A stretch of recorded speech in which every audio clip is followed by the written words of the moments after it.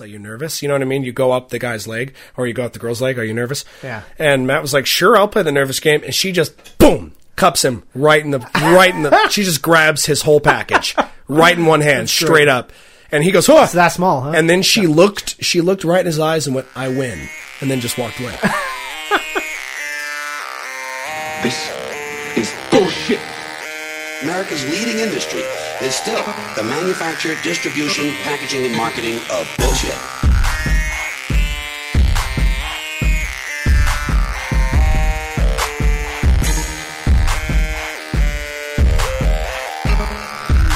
Ready? Are you recording? Hold on, I'm going to shut this fucking door that you leave open all the time. I don't know why you feel the need to use profanity. Just because you have a mic in front of your face doesn't mean you have to be a dick. No, that is the exact reason. It's the same why we're labeled as explicit. If we got to use it. Oh my God! All right. Yeah. Well, here I'm Josh Simpson and my co-host Alex Jones. Yeah. Return of the Frogs game. Yeah. That demon she-devil Hillary Clinton. I was an idiot. Yeah. Him trying to make mea culpa for the whole Sandy Hook problem. It's like, I mean, bro, to be fair. Yeah, I mean, I guess you could try, but it's like, yeah, that was a dumb move, bro. But yeah, I'm not Alex Jones. No. I am Ian Savage, also known as not Alex Jones. Yeah. And I am Josh Simpson, and welcome to the Necessary Bullshit Podcast.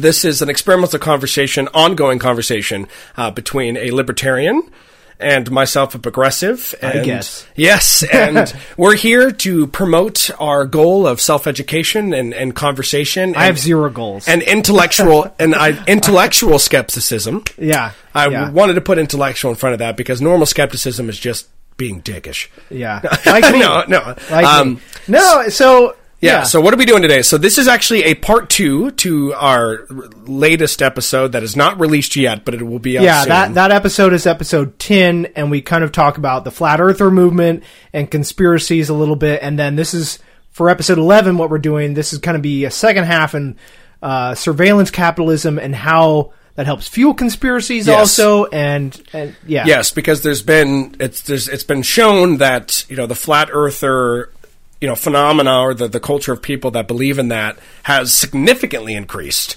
with these social platforms, almost by like 40-ish% or something like that. Yeah, mainly from like Facebook and YouTube. Facebook and YouTube primarily dominate, big hitters. Just because their algorithms and things like that. So I thought it would be important to kind of get together and basically discuss kind of why these conspiracies are kind of growing and what's the cause of that and what's really going on with social media, because I feel like it's a conversation that continues to need to be had because not a lot of people are having it.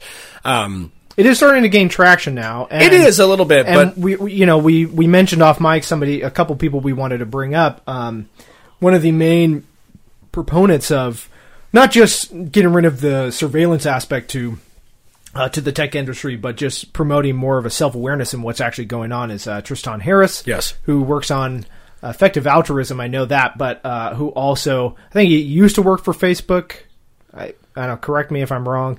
And he's showing just how the attention game, the attention market really, and how these tech companies are purposefully exploiting our psychology in order to keep us engaged online. Yeah, so the theory of surveillance capitalism, we're just going to start there. And for those of you that are not familiar with it, and if you are, just feel free to let us know if we miss anything.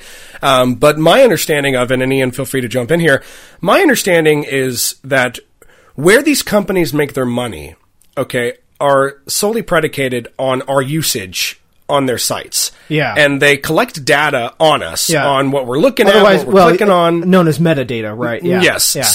So we'll refer to that as metadata. They collect metadata on us, and then they sell that metadata to advertisers or to anybody that really is looking for it in a sense of like, okay, so I'm going to sell these product companies, or I want to know how many people are stopping by my store, for example. So it's like if I'm Amazon and I own Whole Foods, and I have a Whole Food shop, it's like, well, then I'm going to buy data about people in that area just to see how many people drive by Whole Foods every day, or how many people are looking at different food items online to kind of like enhance their marketing techniques by getting our metadata.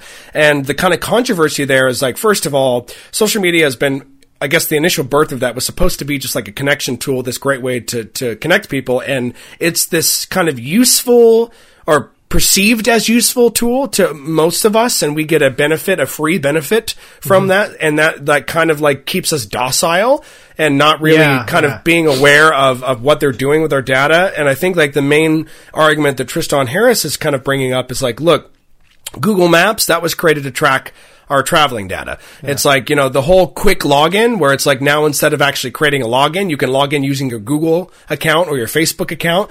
That allows Facebook to now track what you're doing outside of Facebook. And so they're able to build more complex of systems to track us and get more metadata from us, because then they can sell that. So really the ethical question here is it okay for them to collect our personal data and then sell it to people for a profit, and having us receive none of that? Right, yeah. Like no sort of compensation for collecting. Is it okay for them to collect our data like that? Is it because we don't read the terms and services and we just click? Most likely, yeah. Well, and real quick here, I just want to say that you actually it was Roger McNamee who was saying about like logging into Google Maps. So I think we'll reference a few times here. Both Tristan Harris and Roger McNamee were guests on Sam Harris's podcast, Making Sense. Tristan Harris was like in the 70s of the not in the 1970s. Not the 70s. The 70th episode or something like that. And Roger episode. McNamee was like his latest. I think it's like 150. I don't know. Right. You can check, but. And I wasn't quoting any of them directly. I just was more of giving an overview of what they've been saying about surveillance capitalism in a whole. Yeah, real quickly, I want to kind of go on a little tangent here with Roger McNamee. Because a lot of what he's getting at, especially when it comes to Facebook and Google, I think he does think that Google is a bit more of a notorious software company than Facebook. That's kind of, even though his like book Zucked is mainly about Facebook, I think he kind of pinpoints Google as more. Yeah, I think he holds kind of Google and Facebook as kind of like the epitome of the surveillance capitalist market, and then like underneath that would be like Amazon, and then I think underneath that too, he gave mad respects for Apple, because Apple's one of the only ones so far that's trying to do some privacy thing. And you know what's funny about that too is I don't ever laud Apple at all. Right. I'm not familiar with their products really, so I always have this feeling of uncomfortability when I'm using an Apple product, simply because I just feel so naked, because everything that they use that they do is so different than Windows or Google. And not to even tangent real quick though, but what fascinates me about Apple is it actually goes against a traditional free market system where because like for me it's like most free markets, the goal is to provide the best product at the cheapest price. And obviously if your price can be cheaper for a good product, then you would get more sales. But Apple has redefined that, where it's like, no, our products are so good, we're going to charge you 3 times as much than any other thing. And you're going to pay for it. Yeah, which I do really admire that. They have a very specific product in mind. Convenience is built in there, because if you look at all Apple products, they are very easy to use. Yeah. And it is kind of like you use it one way. It's not like, when you get a PC, you use either Linux or Google or something like that are really customizable. However, because of how open they are really susceptible to attacks, from hacking and viruses and stuff like that. I forget a little bit. Oh yeah. It's funny the way that Apple is doing that, and the way that McNamee was talking about Google, because Google is this huge convenience machine. Yeah.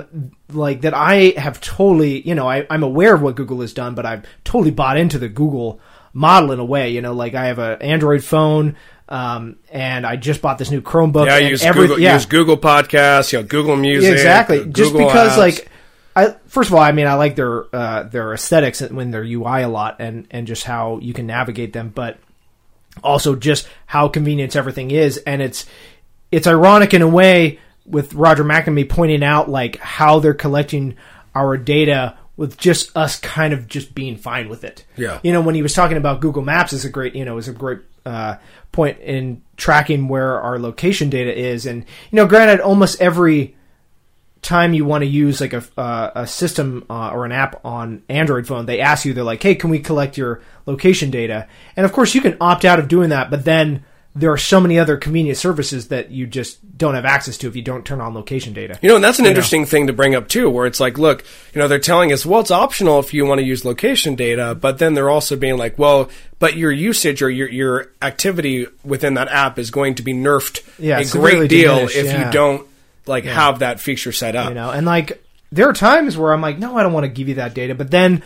I run into snags where I'm just like, I'm trying to do something. It's just like, yeah, but you need to turn on location data or something else. I'm like, fuck. I'm like, okay, I'm going to do this. Like, I'm foregoing my privacy for convenience, Right. And the scary thing too is like, this is going to sound extremely kind of like paranoia, what we're saying and how that they are tracking our data and hiding it. And most people think which will link up to later in this conversation. Right. Yeah. So the thing is though, which is kind of funny because it's weird because conspiracies are starting to progress because of the way that these platforms are designed. And then us talking about that almost sounds conspiratorial. So it's almost like, they're tracking our data, man. It's almost like Inception because it's like, it's like we're describing a conspiracy almost. That's what it sounds like about an actual events that promote conspiracies. The world is an onion. Right, but it is proven that they have sold our data. Like, that's not... they're pretty upfront about it. Yeah, they're not... That's a fact. It's like they know that a lot of people are, A, not going to pay attention to that. B,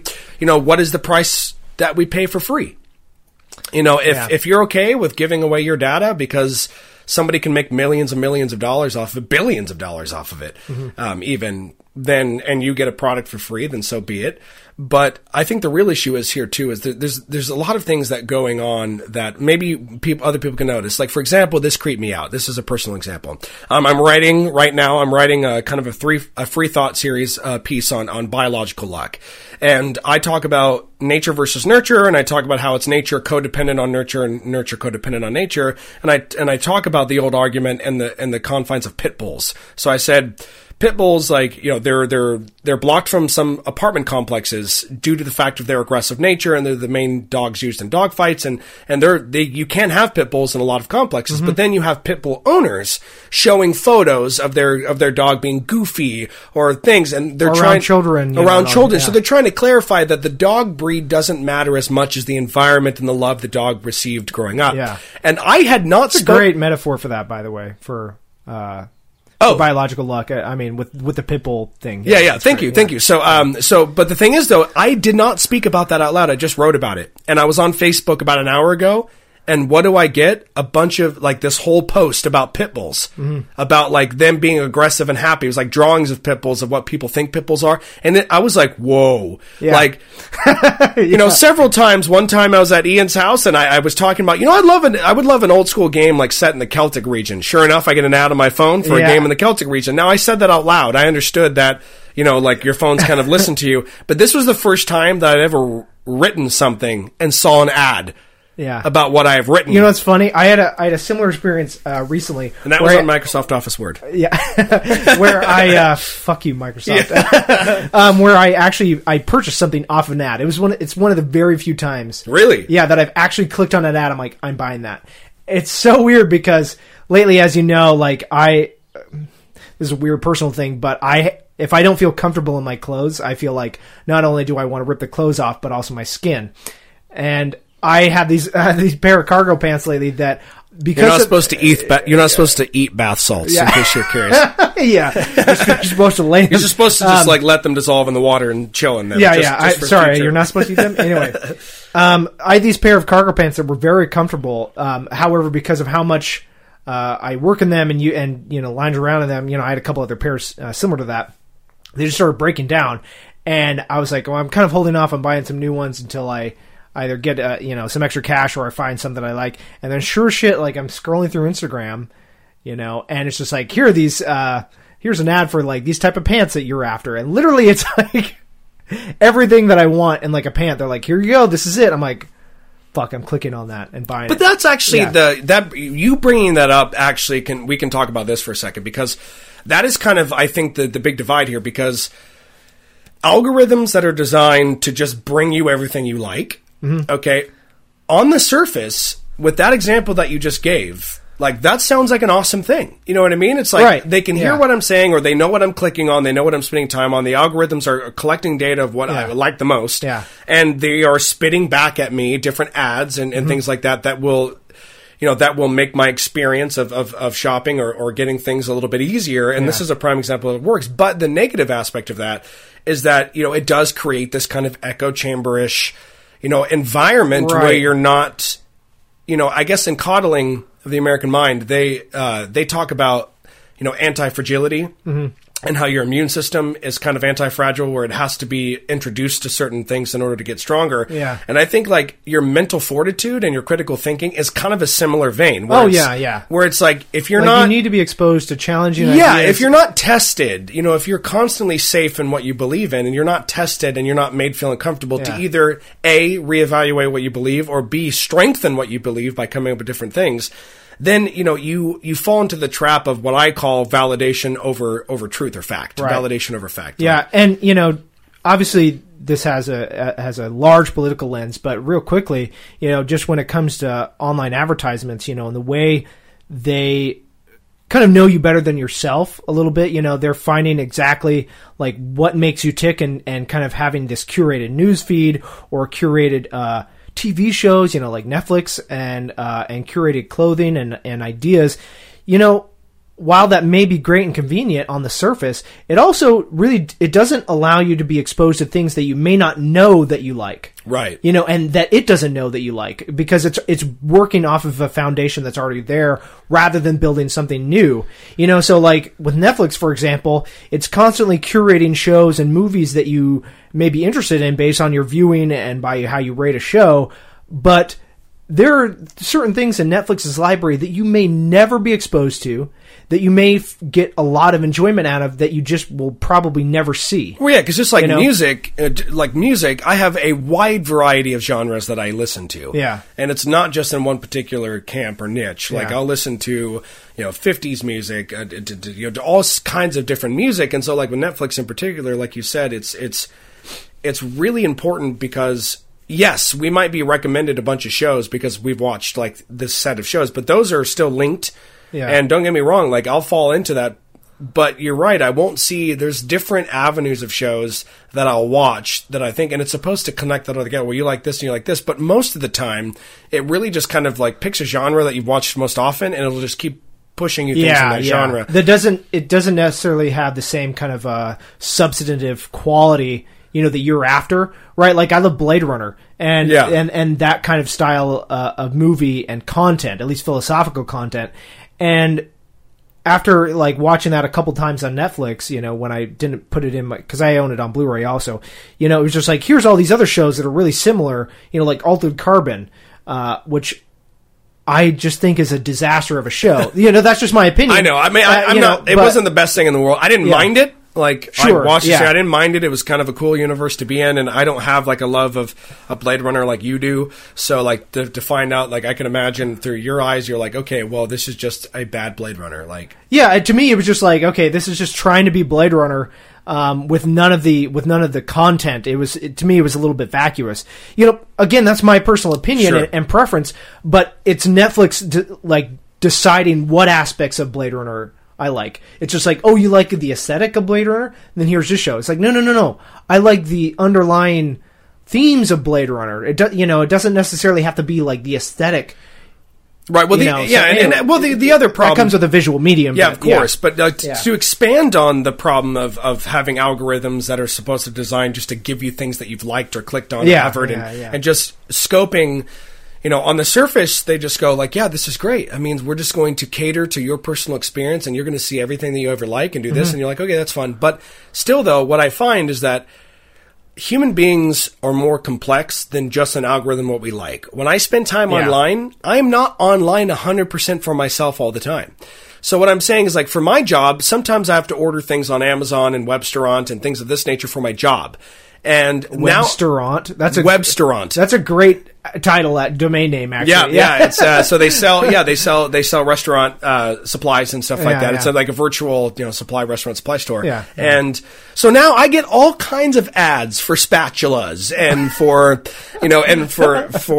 for weighted scales and for knives and for kitchen knives and I'm flooded with restaurant based ads, and I'm like, look, I have no interest in that whatsoever. I have to do it for my job. Yeah. Or I tweeted about buying things for my grandmother, or I have I have an Amazon Prime account.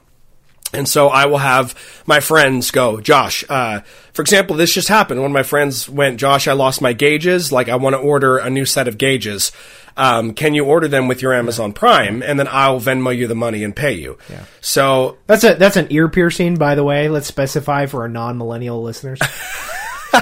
It is. So for me, I don't wear gauges. I'm not in the piercing game. Yeah. I have no interest in that. And because I ordered that for her to send them her way, and then she Venmoed me the money, I am now getting piercing advertisements and stuff for that. And Shop at Body Works, yeah. And that's what's funny. And so it's like Amazon is trying real hard to figure out what my style is. Or my ex-girlfriend, she loved Buffy the Vampire Slayer, which is no show. So for most people that don't know this little tangent here, but Buffy, after it ended the show, Joss Whedon continued the series in comic form. So season 8 is all in comic, and it's still growing. So she was buying the comics.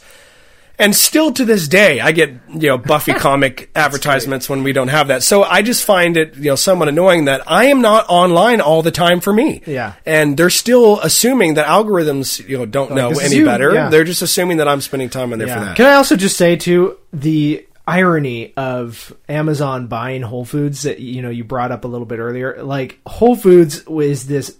I mean, it was already a giant kind of corporation, but it was like this thing for...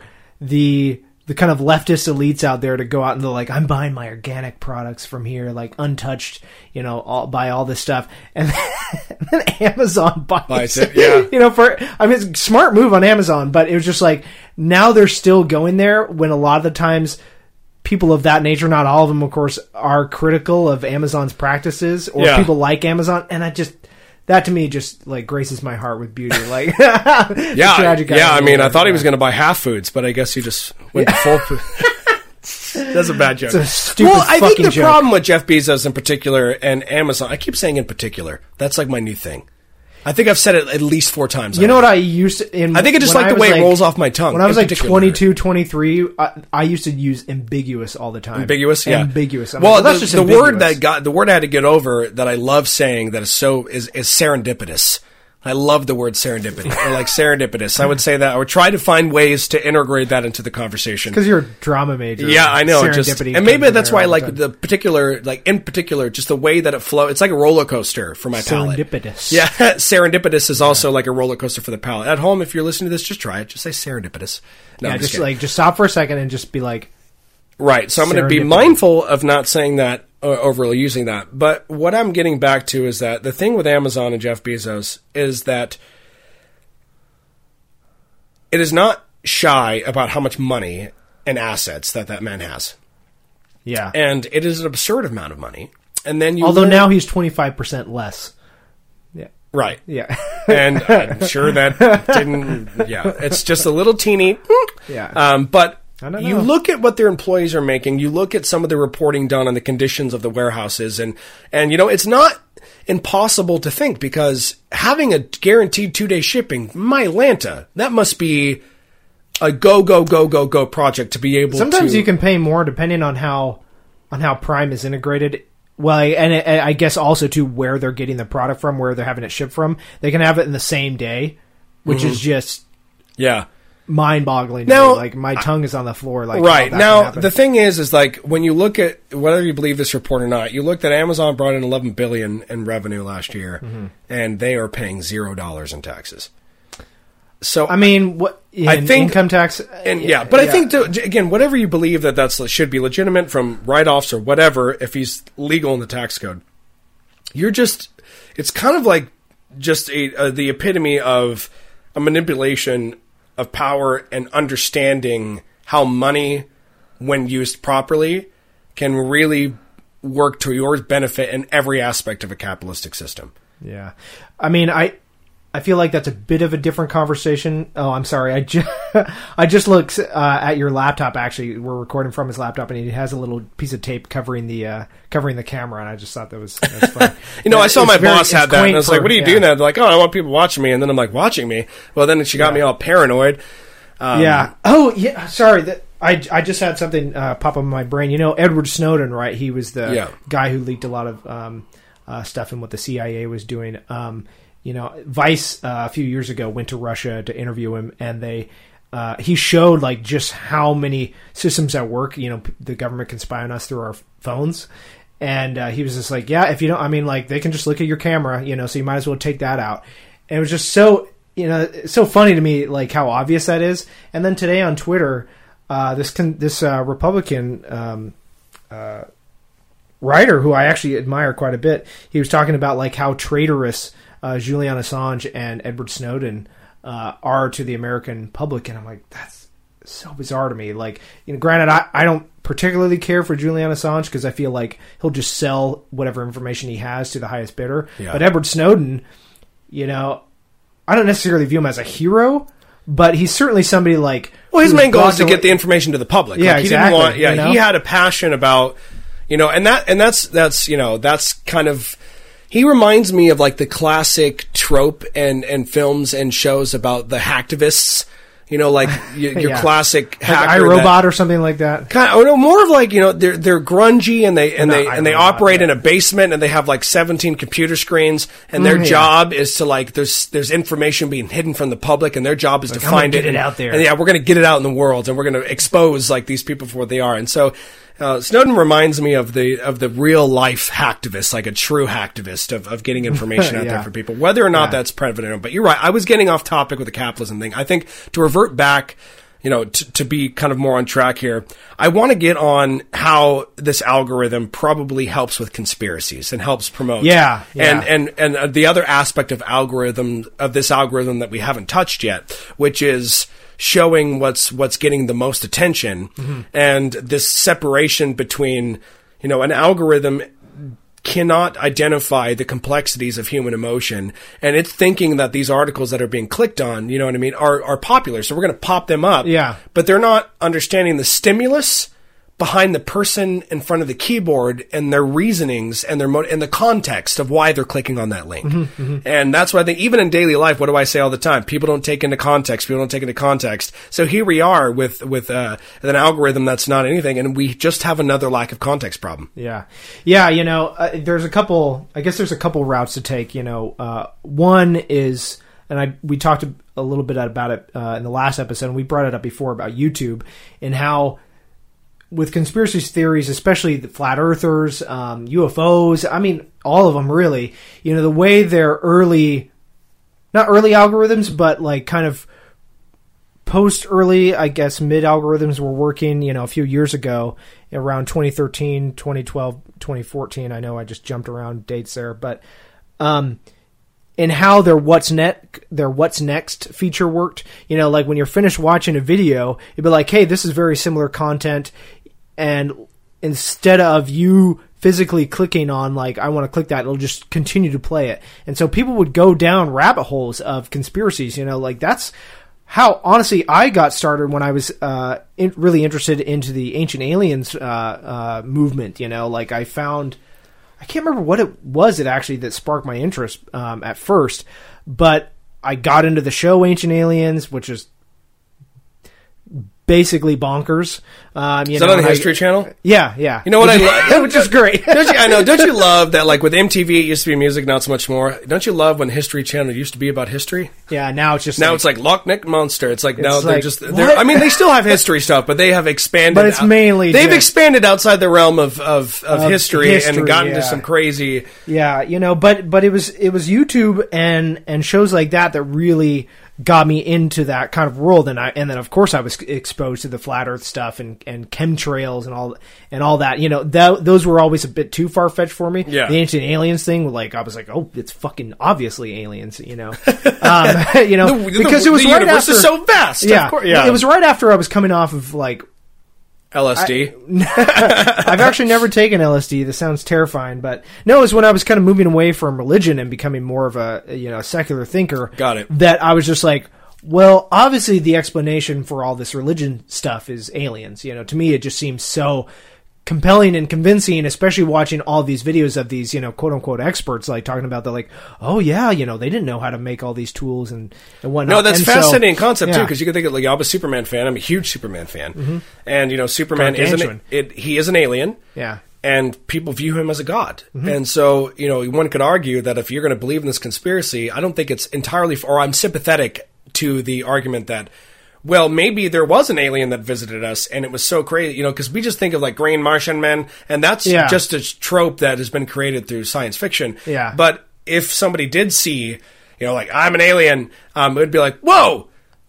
Right. Jesus? No, Yeah. I'm just kidding. I mean, you know what I'm saying? Yeah. I It can, sounds plausible when on you're its face. 15 Yeah. years old, Yeah. years old, and you just start learning that there's and you're getting fed all this evidence potentially Yeah. of aliens, Yeah. and how that can link, for example, one of the first Zeitgeist, huge conspiracy kind of platform. I watched they have a video, like a 45-minute conspiracy video linking the Bible to astrology and astronomy. Yeah. And they make some really, really compelling comparisons between, for example, Jesus and all of the characteristics of him match 16 other deities in different religions, and Osiris and they talk about his resurrection being the celestial thing where it's the moon actually, or when the sun is at its lowest point, it takes 3 days to rise up a little bit before it starts its additional arc.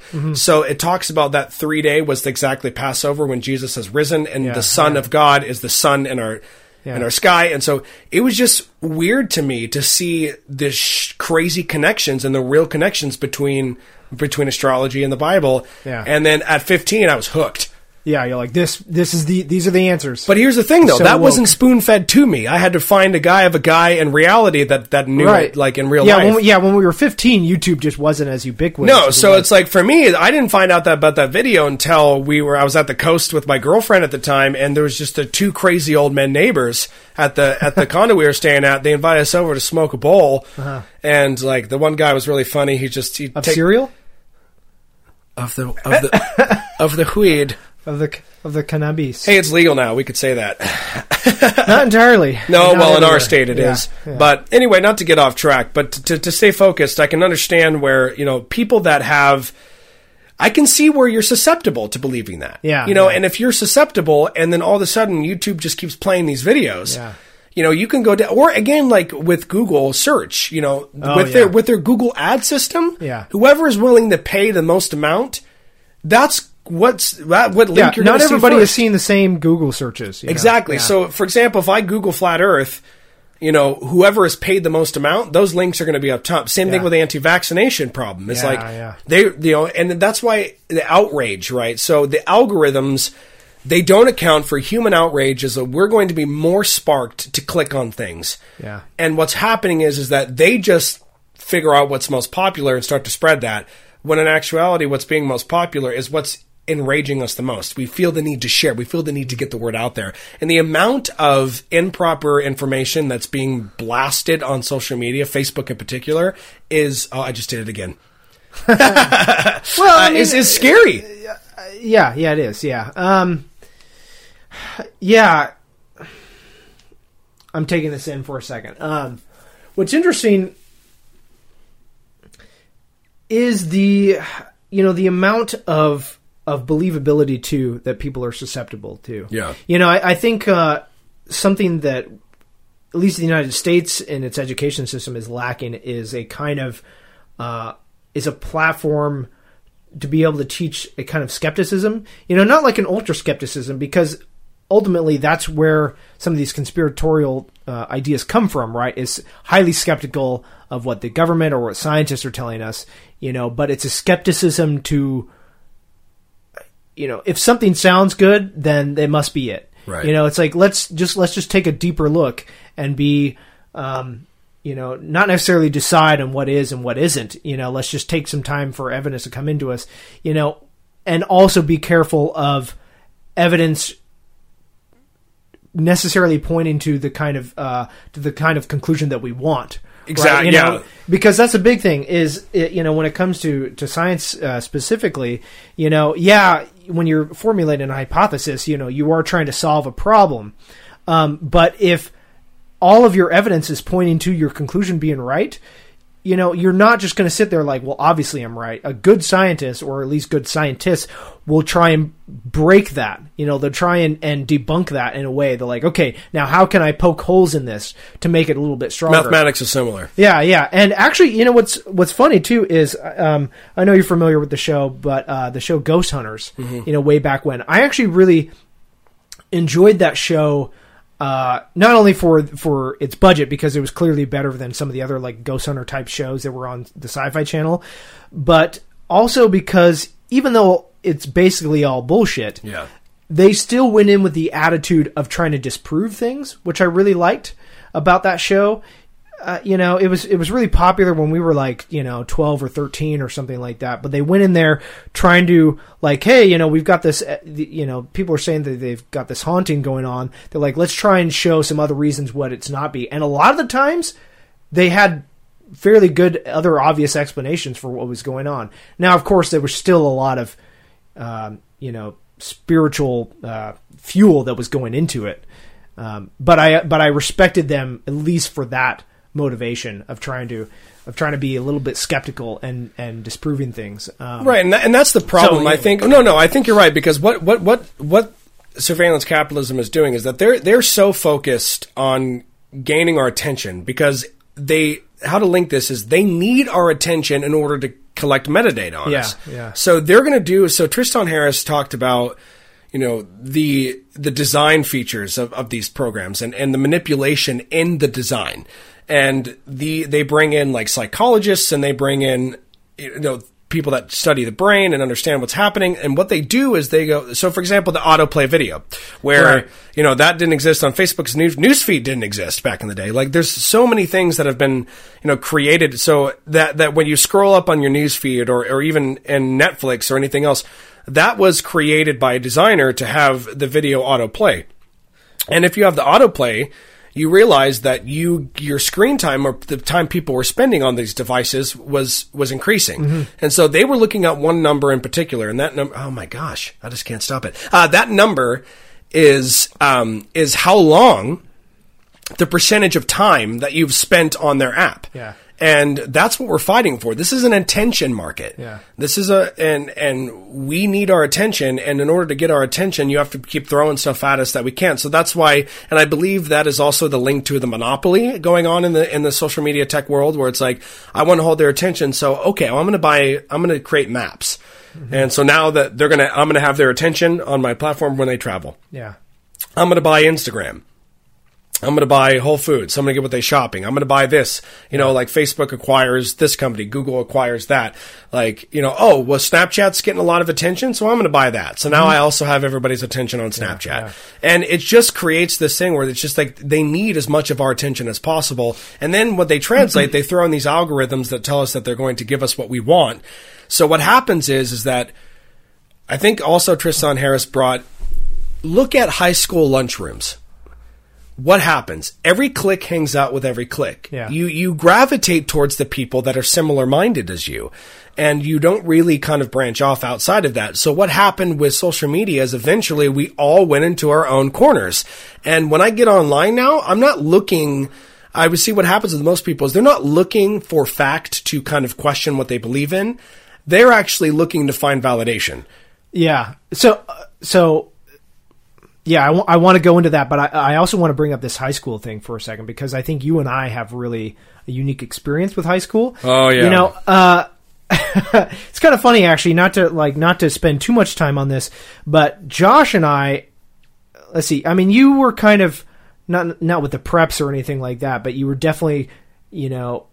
Well, I was a rare breed. I dipped my toe in many, but also, pools. But also into the you know, the sports team and all that kind of whatnot. But eventually, you got into the, you know, the theater, not theater club, but the theater department. Theater department. Yeah, I started out my freshman sophomore year. I was a football player, so I was with the football crew. Yeah. My junior year, I did cheerleading. And that's when I started doing that. theater. And sophomore, junior year, I was a cheerleader too, male cheerleader. And then when I got into theater, so like I had, my nerd friends, growing up when I was a kid, because I was a nerd as a kid, and then I kept those friends. Then I had jock friends. I had a few friends in prep. I had a few friends in theater. Like you said, just your activities. I just exactly. And I think that really that benefited you in order to help at least propel you to where you are now, just as far as your mental processes go, and being able to be as empathetic as you are and all that. And I feel like I'm certainly not as empathetic as Josh is. I kind of had a similar thing too, because I was kind of in the nerds and the outcasts and either the people who were into anime or metal and rock music and everything like that. But then my wife now, who we dated a little bit in high school, she was in theater also. Yeah. And exposed me to those fucking weirdos. And we are weird people. Yeah. Just as much as anybody else, but, and so I was able to like really kind of have this different experience, and that helped kind of break out of that clique nature. Yeah, no, it really does. And theater people will do that, because theater people will accept anybody that has a quirky thing or just loves to express themselves. And they don't care about comfortability. They will make you uncomfortable, and if you can't handle it, then you're not. Here's a little anecdotal story about that. My roommate, the first time that he came to one of my theater parties in high school, he had no idea what he was getting himself into. He didn't understand how theater people were.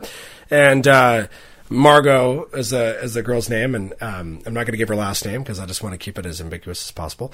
But she walked up. First name. Yeah, I know, right? she walked up to Matt, and she said, "You want to play the nervous game?" For those of you that are not familiar, you start at the base of the leg, and you kind of like crawl yourself up. You go, "Are you nervous? Are you nervous?" You know what I mean? You go up the guy's leg, or you go up the girl's leg. "Are you nervous?" Yeah. And Matt was like, "Sure, I'll play the nervous game." And she just, boom, cups him right in the. She just grabs his whole package right in one hand, straight up. And he goes, "Oh, it's that small, huh?" And then she looked right in his eyes and went, "I win," and then just walked away. That was his first experience with theater kids. Yeah. He just got his junk just fucking bare hand grabbed. Yeah. No, yeah. I mean, she asked if he wanted to play the nervous game. Yeah, that's true. He could have said no. And then he was like, did not expect that. It was hilarious. So, but yeah, you're right. And I think too, that opens up, and that's where people are really influenced by, their cliques when they were kids, and you see peer different. Groups are highly influential. Yeah, peer groups are huge. We were talking. I don't know what episode, but the for me, it's like the rugged man culture, the cowboy culture, where it's like I go mudding, I wear Carhartt, I wear Wranglers or Levi's, and I have a curved bill hat that's a little bit dusty. I drive a pickup. That kind That's my brother right there. Yeah, exactly. Your brother is a prime example. And that I see that, like, that male culture, and then you also see, different, you see the gaming side, and just you see these cliques, and what are we then? We're all over the place. But the problem is that I see these people post online. Yeah. And all that they're exposed to is their own sort of niche, and I think that's dangerous. Yeah, and you know what, and I mean that's a great little link to the kind of other point I wanted to bring up with Facebook and the 2016 election. Whether or not you buy into the Russian collusion thing or that kind of nonsense, I think what we do at least know is that Russia, at least some organization within Russia was able to get into Facebook and target these groups and have very specific little bubbles for each of those groups to kind of promote a thing, about Hillary and about Trump, and really help those kind of groups foster, whatever hatred they had towards the other group. Yeah. If you were a Hillary supporter, it was all these other groups about Black Lives Matter, and I didn't really see those very much on my Facebook. So what I kind of have is the perspective of like all the kind of right wing conservative stuff, just like Hillary's emails and like she's a demon. Like literally I saw memes and Facebook groups popping up about like how Hillary is related to Satan. Mm-hmm. Totally bizarre, or like how Trump is going to fix all these manufacturing jobs.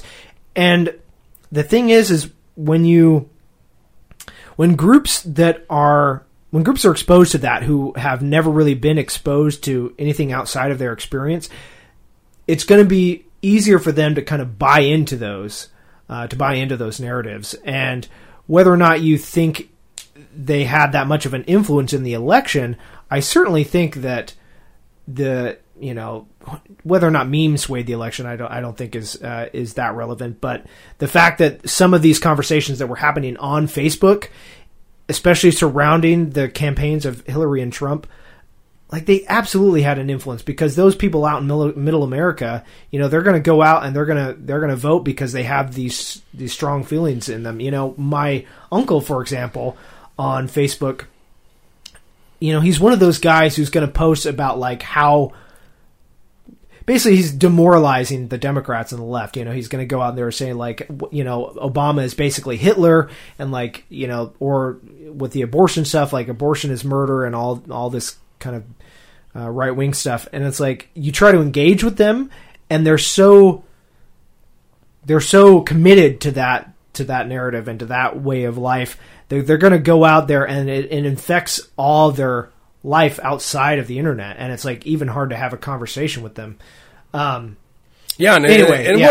is still getting spread. I mean, stuff is still in circulation like that about Trump. And there's that moment where that meme of, it was like Obama putting the medal on Ellen DeGeneres, and it was like Trump. Right, yeah. And somebody finally commented like, they said, look at the medals Trump is giving opposed to what Obama gave. And they're like, those are two different medals. Yeah. They're two different ceremonies. Like, it's not the same Obama thing. Also gave that Medal of Honor to several different veterans. Ellen DeGeneres didn't fight in any wars. No, she won like the biggest whatever. What's that called? It's like the civil honor of it's like the civilian, the highest honor you can get as a civilian for making an impact. Yeah. And so it was like, that was even a misleaded post. There's one of the guys that I'm friends with posts the most ridiculous shit all the time, and it just cracks me up. One of the posts he posted was, it said, look at this California Democrat said, talking about if this island is going to tip because of overpopulation.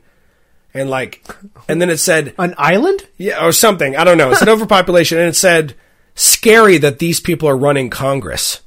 And I'm like, really? Like, because what's scary is who's running the fucking country. And it's just, that's what's hilarious to me, is it's like, there's just no, with these memes too, what really bothers me, and mainly with the right, is that they have no problem being hypocritical and critiquing the left about being stupid or not intelligent or misquoting facts or all these things, but they are not giving their own party that same courtesy. It's like, well, then you need to practice what you preach.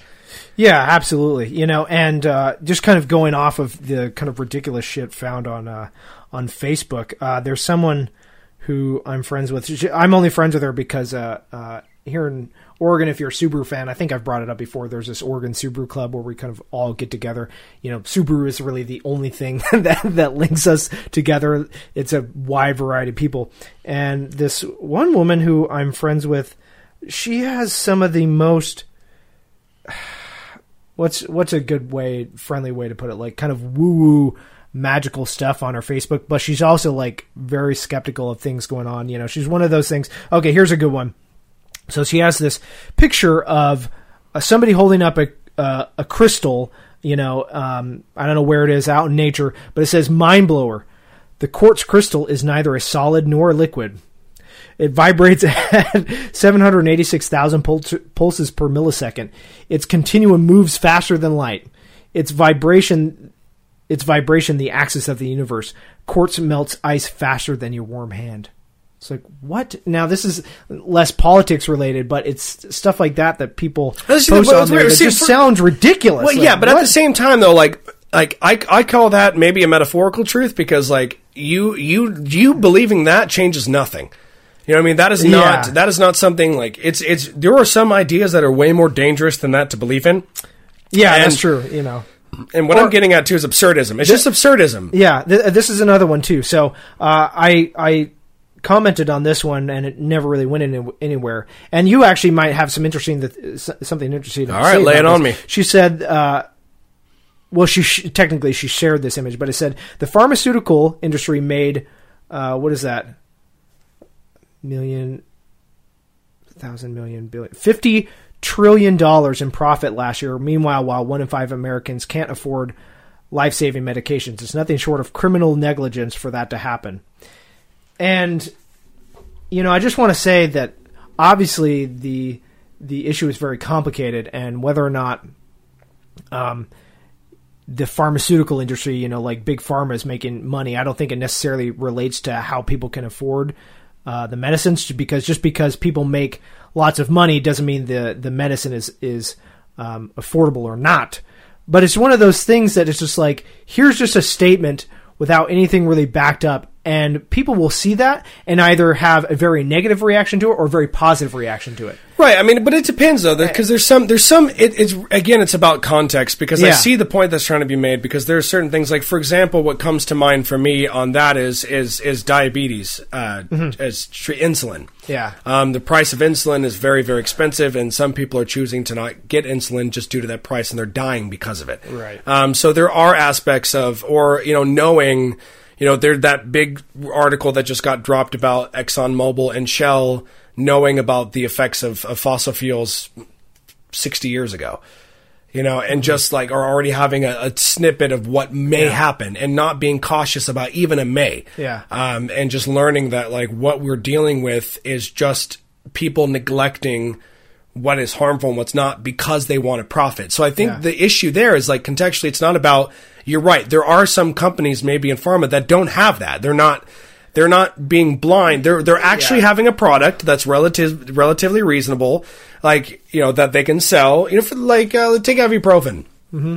Ibuprofen, it's to help symptoms. Cheap and effective medicine. Yeah. It's a cheap and effective medicine for symptoms that are just life threatening. Yeah, they're just a nuisance. Yeah. And so it's like they're there to help them. They're relatively cheap. You can get a bottle of ibuprofen for relatively cheap, and it helps a headache and things like that. Yeah. Not that realm. But when you look into more complex stuff, yes, then it gets kind of tricky, where you look into different medical practices and you're like, okay, well, should people make a money like the EpiPen? Should people increase the price of an EpiPen by 400%? Yeah. Like, that's kind of, or just withholding. Well, of course, yeah. Or withholding stuff for that would be against the betterment of humanity or the betterment of our society, and choosing to neglect that. Like what Purdue Pharma did with OxyContin. Mm-hmm. But the point is that it is complicated, right? Yes. And there is context that is missing in stuff like sharing a post like that. And there's no fact checks for that. Yeah, exactly. There's no works cited. Yeah, exactly. You can just put it out there. And the problem is people will see that, and they'll either be pushed away from that. They're like, well, that's bullshit. Or they'll be like, oh my God, that's totally right. Like, let's get behind this, without really understanding what's going on. Or even further than that, there's that psychological phenomena that if you see something several times and enough time has passed, you might remember it as a fact, even though it's not supposed to be a fact. Yeah. We all have that. It's just like you can't swim. You can't swim for 30 minutes after you eat. Yeah. Like, that was what I believed as a kid. Yeah, and I was like, it seemed weird, but it's like, okay. Yeah, okay, I guess you could drown for some, I don't know why. Yeah, apparently probably that's happened not a problem. One time, I'm sure, to somebody. I tested it. I ate a shit ton of food and jumped right into a pool. I was fine. Yeah. Works for you. But that's reverse anecdotal evidence. It's a dangerous trick, but it's a life. You have to debunk stuff out there. But so obviously we're being cautious of time here. We're hitting our hour mark. 50 the only thing that I really think that I want to be accomplished here is just a few main points. My one main point is these social media platforms. Their main focus is getting our attention, and their main focus is to gather metadata to sell, to make a shit ton of money doing it. Buku bucks. And I think I'm glad that Tristan Harris and these other people are trying to spread that narrative, because we should get a cut of that. It should not be okay for them to make millions on our data, on our lives, without and just maybe if it's even a little like that's interesting that you say that, getting a cut of it, because here's the thing, whether or not people actually want to do something about it is an issue, right? Like, we can be made aware of all this stuff. It's going to be a hurdle till anything really gets done. But I think that would be interesting, actually. I actually haven't heard that argument before. I don't know if you're making that or if Tristan is making it. I don't know. I kind of just said it. That we should actually get a cut of people who own the data. Yeah. We should have a choice to sell it or not. And if we make some money off of it, that's what I'm saying. Yeah. Like, it could be like either two systems. A, we take a small percentage of what they're royalties, using. Yeah, exactly. Yeah. And no, that's exactly what it is. Yeah. Because it's like, you look at other places, like with actors, if you're an actor in a movie, you get royalties on how many times that's played, or a commercial, how many times that's showed. You also get other royalties when it comes to like merchandise.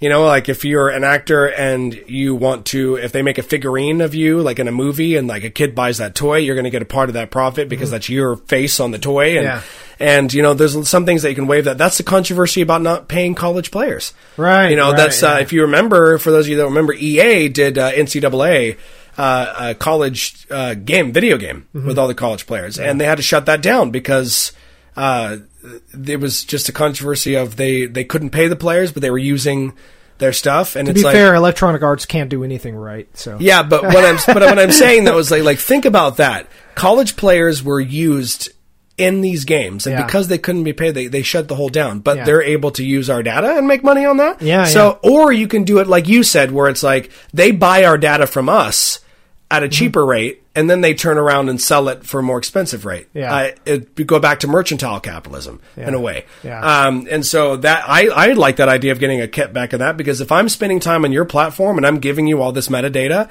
and you're turning around and making billions of profit on it, where's my cut of that? Right. Is the first thing. The second thing too is I think that these algorithms need to be readjusted to where there's like a balance to the force of maybe like showing you things that, you know, you like, but also throwing in things that you may not know, like, or having an algorithm of like, hey, they have never clicked on this, let's throw this in there, or finding a way to break these echo chambers and finding a way to stop this massive misinformation being spread. And really understanding that absurdism is being fueled and polarization is being fueled because we are all going to our own corners of our beliefs, and we're getting echoed back our beliefs, and we feel great in that validation. We feel great having this community to believe what we believe in, and then we're going to turn around and we're going to use that as fuel to attack.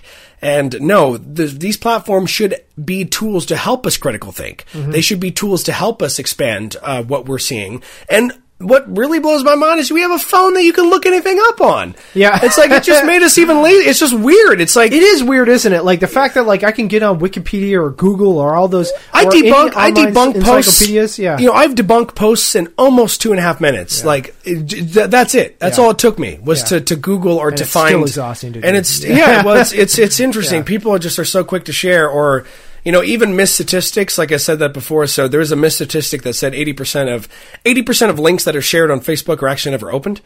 That's not real. That's not a real statistic. You know, 60% of the time it works every time. Right. But like, you know, and I always say, when I'm making up a statistic about animals, it's always the third animal. Nobody questions third. Yeah. So if I say ferrets are the third most flexible animal, nobody's going to question third place.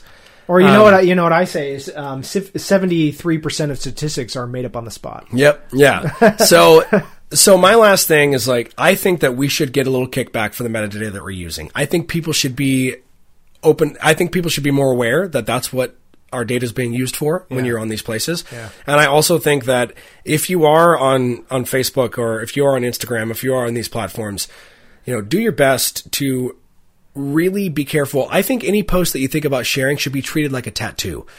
And what I mean by that is like, okay, I'm going to put this in a box for a month and think about it. Right. And then I'm going to, so really, I think you should look up or think about anything that you're posting. Like, are you sure, like, there could be a little, like with Facebook, it'd be like, are you sure you want to post this? Because if you randomly share and without, you know, it's like, you should look into what you're posting. My advice is for everybody, if you're posting stuff, just look into it and be aware of what you're doing, and don't believe everything you hear without fact checking. It's like, if you continue to watch a video on YouTube and they say this is true, like when we covered in the first part of this episode, that one guy was like, and I said this, and science had no answer. Yeah. And he said, and I said this, and they had no answer. And the other guy's like, they absolutely had an answer. Absolutely. Like, what? Yeah. Just because you said they had no answer, now this person watching your video is going to believe that, oh, well, science has no answer to that. Yeah, that video I put in the show notes for our last episode, episode 10. Check out the video because it is funny. It's just like, what? There's absolutely... that video. Yes, it's really it's hilarious. It was a BuzzFeed video. As much as I hate BuzzFeed, right? So, what do you want to say? No, I just think that we should be, don't be like me. Be a skeptic and not a cynic. Intellectual skepticism. It's skepticism and critical thinking is incredibly important, and unfortunately, there are people out there, that because of those ideas come from I'm going to, I probably won't get blowback because we don't have that big of a listener base yet. Please continue to grow, listeners. But, that kind of idea of critical thinking and skepticism comes from Western thought. And unfortunately, we're living in an era now where it's okay to be critical of being reasonable. Yeah. And that is weird to me. Not that I don't want the other side to things. I want people to be able to flourish in their emotional capacities, and be able to look to personal experiences and how those experiences affect our daily lives. But I also want us to take a step back from things. There's also context of context of being spectacle too. Spectacles, yeah. Spectacles, testicles, you're right. It's like skeptical. Sorry, go ahead. Yeah, I mean, I like I said on the last episode, I'm in this this environmental philosophy course, and we're really getting into the meaning of nature and who decides what nature is.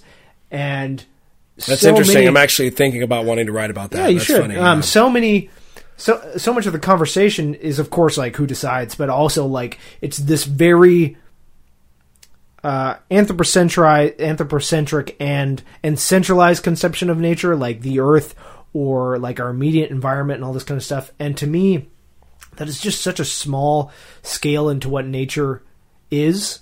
And it's like maybe we should be taking a step back and look at things in a bit more of an objective way. Obviously, it's impossible to take us out of the equation of things. I don't think anybody intelligent would ever suggest that we can 100% remove ourselves from the equation when it comes to experience. But we should try to be objective in a way. We should look at the facts, because as annoying as it is sometimes to hear, but like people like Ben Shapiro, he's like, facts don't care about your feelings. Obviously we want to look closely about how we're being affected and how we feel about certain things in the world, but we should also look at what the facts are telling us about things, and that goes in line. Ben Shapiro, just because no, I know. Yeah, he believes that his Jewish faith is fact. When he structures a lot of his beliefs and what he's... Yeah, Ben Shapiro is interesting. He's a very interesting man. But I just wanted to mention one thing about skepticism and skepticism in the sense that I tweeted about this too, because I think what I'm noticing is that the reason why it's more difficult for people to be skeptical is because the people that currently are being skeptical are being just berated. Yeah.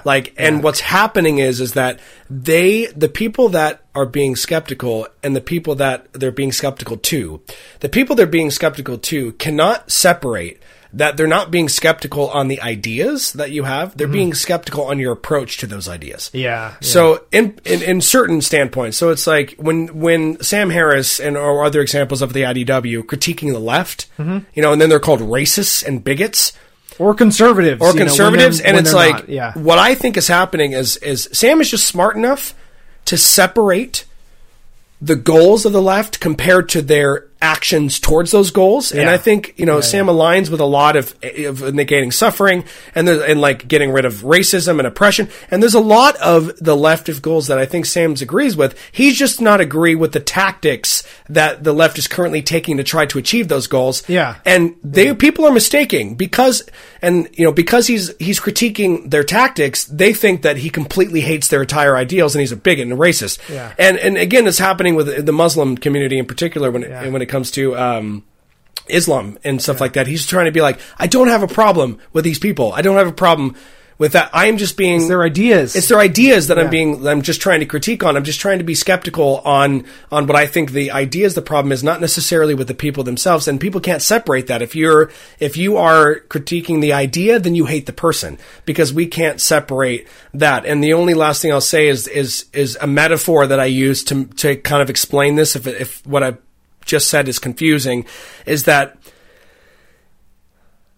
if the idea is, let's say we're bowling, that's what I tweeted about. Yeah. And let's say that I maybe have experience of bowling. My grandfather's a great bowler. I've bowled my whole life. And I noticed that your form is wrong to get a strike. So what I think is happening on the left is that people like Sam Harris will come over and try to critique your bowling form to get you to get a strike because the goal is a strike. Mm-hmm. And then you're going, I can't believe you hate the game of bowling. Yeah. And you're like, okay, me critiquing your bowling style has nothing to do with whether or not I love bowling. Like, we can both love bowling and have different opinions on how to bowl. Yeah. Like, that is my metaphor for making it. Yeah, it's also, too, like, you know, when you're going there, you know, that's the whole thing with constructive criticism. You know, I've written papers before where I've asked for criticism and, you know, honest criticism, and there's been a lot of things that I see in the critique that I'm like, God, that feels like a personal attack. But I know it's not. Right. You know, and so sometimes people get that and they're like, they're attacking you, and it's like, no. Like, I'm not attacking the bowler. I'm saying, like, hey, there are some things that you can work on to be a better bowler. Right. And you may disagree or agree with that, but that's something that you can then talk back, and you're right. And and it's interesting too, you know, when I think about what people are misinterpreting and what people have interpreted, it all connects back to this brainwave of any time that we have a free moment, we're on our phones. Yeah. You know, we're not like looking at nature. We're not. We are choosing to spend our free moments on our phones, and we're being subjected to this, and also with our emotions too. Back in the day, if you got angry, you were just, you know, you couldn't call anybody on the phone. You couldn't do this. You just had to calm down. You know what I mean? Do whatever you do to calm down. Maybe fight somebody, maybe drink some whiskey. Wife or something like that. Oh my gosh.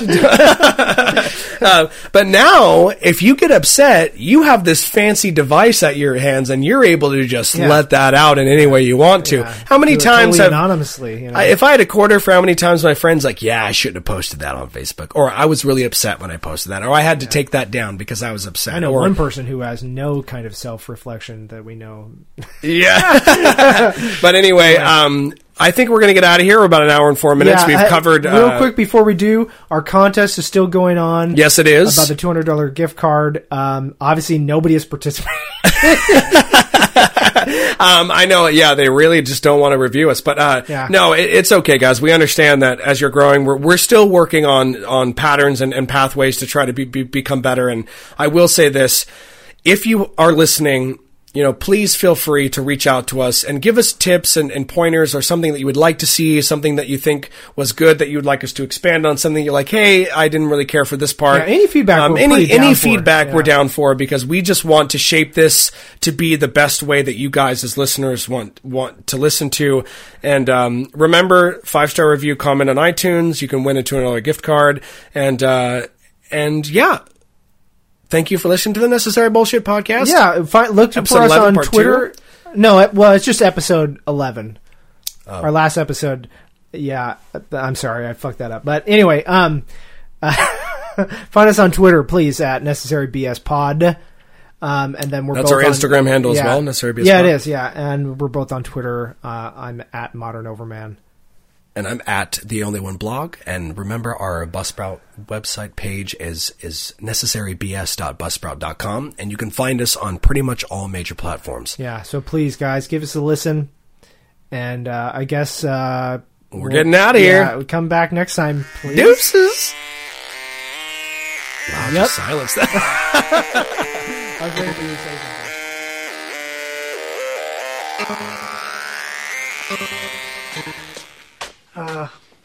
Everything that guy just said is bullshit. Thank you.